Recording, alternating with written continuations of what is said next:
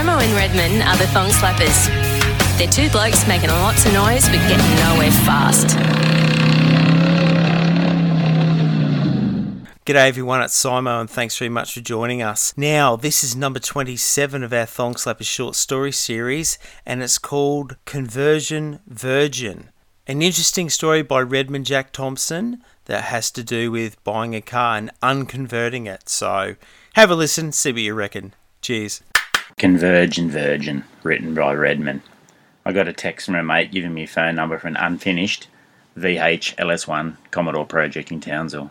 So I rang the number and had a yarn with the fella. Like all unfinished projects, the seller used all the normal poetic advertising jargon. Will run 9s with 35 boost, in brackets, will not run 9s. Paint is new, just needs a cutback and clear coat, in brackets, painted with a pineapple. Wiring needs tidy up, in brackets, won't start. I got his address and went round for a look. Old mate shows me a box full of receipts.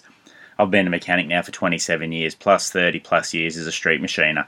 There are a few terms in the industry that make my skin crawl, such as unfinished project, in brackets, everything, adapter, in brackets, will not, or conversion, in brackets, abortion. Any of these words make my temper go on standby.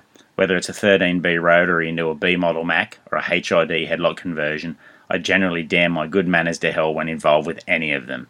The painted panel is fairly nice and the entire car is rust free. The interior is really good. In fact, it's one of the best I've seen. Underneath, the old Commodore is jam full of sway bars and powder-coated suspension geometry, late model discs and caliper package, but unfortunately it has a filthy Ford diff in it.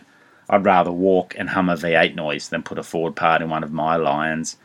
The LS conversion is terrible. The wiring looks like Bombay spec, and when he finally gets it to fire up, it sounds as rough as Hessian undies. It shuts it off and tells me the ECM is set up for E85, therefore it's running rough on pump fuel. Personally, I think it sounds like it's running on liquid paper tune, and I'm amazed it actually starts.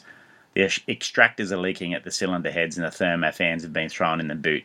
The entire fuel system looks like a Salvador Dali painting. As I poke around, I see the engine has a leaking sump gasket and strip bolts in the timing case. The starter motor has been notched with a grinder rather than relocated. I come to the conclusion that whoever built the car did not do the LS1 conversion, as the car was fairly well built. The LS1 fitment was not handled well.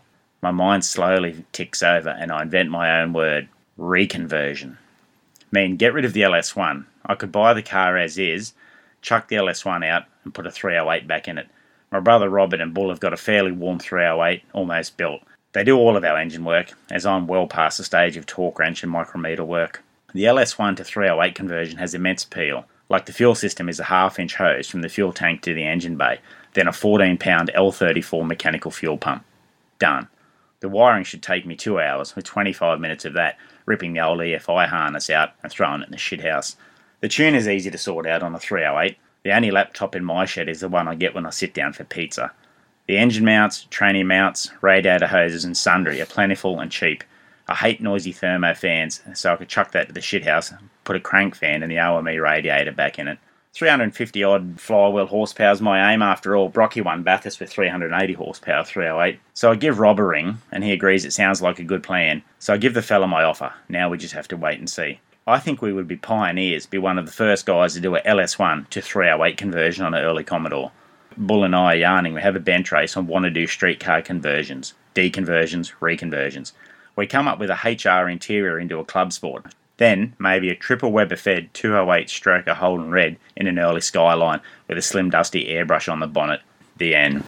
It's interesting food for thought, isn't it? And maybe not as crazy as it sounds. Anyway, we hope you've enjoyed this and we look forward to speaking to you in our episode 33 of our regular podcast, where we review 1987 June issue of Street Machine magazine. Catch you then. See ya.